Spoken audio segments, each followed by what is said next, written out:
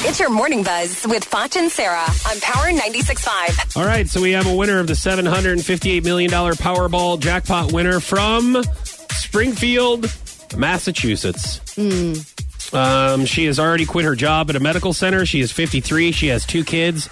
The store that sold the winning ticket, I kind of forget about this, will be awarded $50,000. They plan to take that money and give it to charity.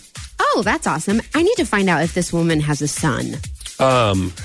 Do that. Yeah, that's that not. may get some of this. That's good. The good values. Her name is Mavis. Let's see what Mavis has to say. I just happened to find out I was at work. I was leaving work at night, and I leave with this guy, Rob. He's a Chicopee fireman, and we just happened to walk out, and he said, I bet you somebody won with these numbers as birthdays. And I went, oh, yeah, I know. It's never going to be me. It's just a pipe dream I've always had. And he's reading these numbers, and I pull mine out, and I go, hey, I have that. I have that. I have that. And he goes, let me see that ticket. He goes, you just won. I go, you're joking. Come on, please. He says, sign that ticket now.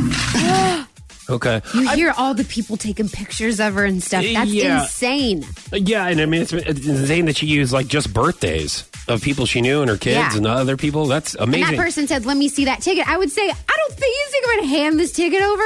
This is going to sound really weird, but just follow me for just a second here. Okay.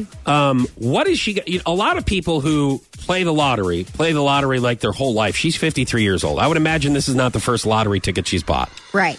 What is she going to do now? Like, you have a routine of going in a convenience store, buying a carton of cigarettes, getting a couple beef jerky sticks, maybe an energy drink or a Sixer, and then you get a lottery ticket. What's going to happen after you do this routine for so many years? I feel like her routine is not going to be the same after she wins I get it, but I'm just saying, like, if you do that all the time, aren't you going to still want to kind of do... No, like, you're going to be lottery? vacationing and flying on private jets and hanging out with celebrities. But let's just say that she's never done that. She doesn't know how to handle all that. Like, and she just wants to go back to something that she's known her whole life.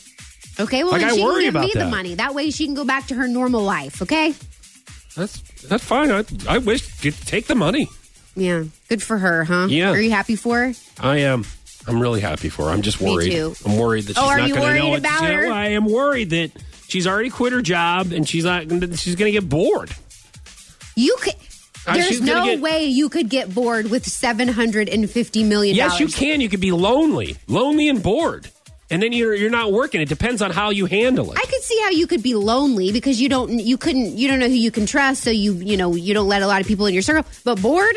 I don't think so. I would be super bored and lonely. Fudge. I would. No, I truly, seriously, if I am not working, even if someday I retire down the road, I'm going to have to do something.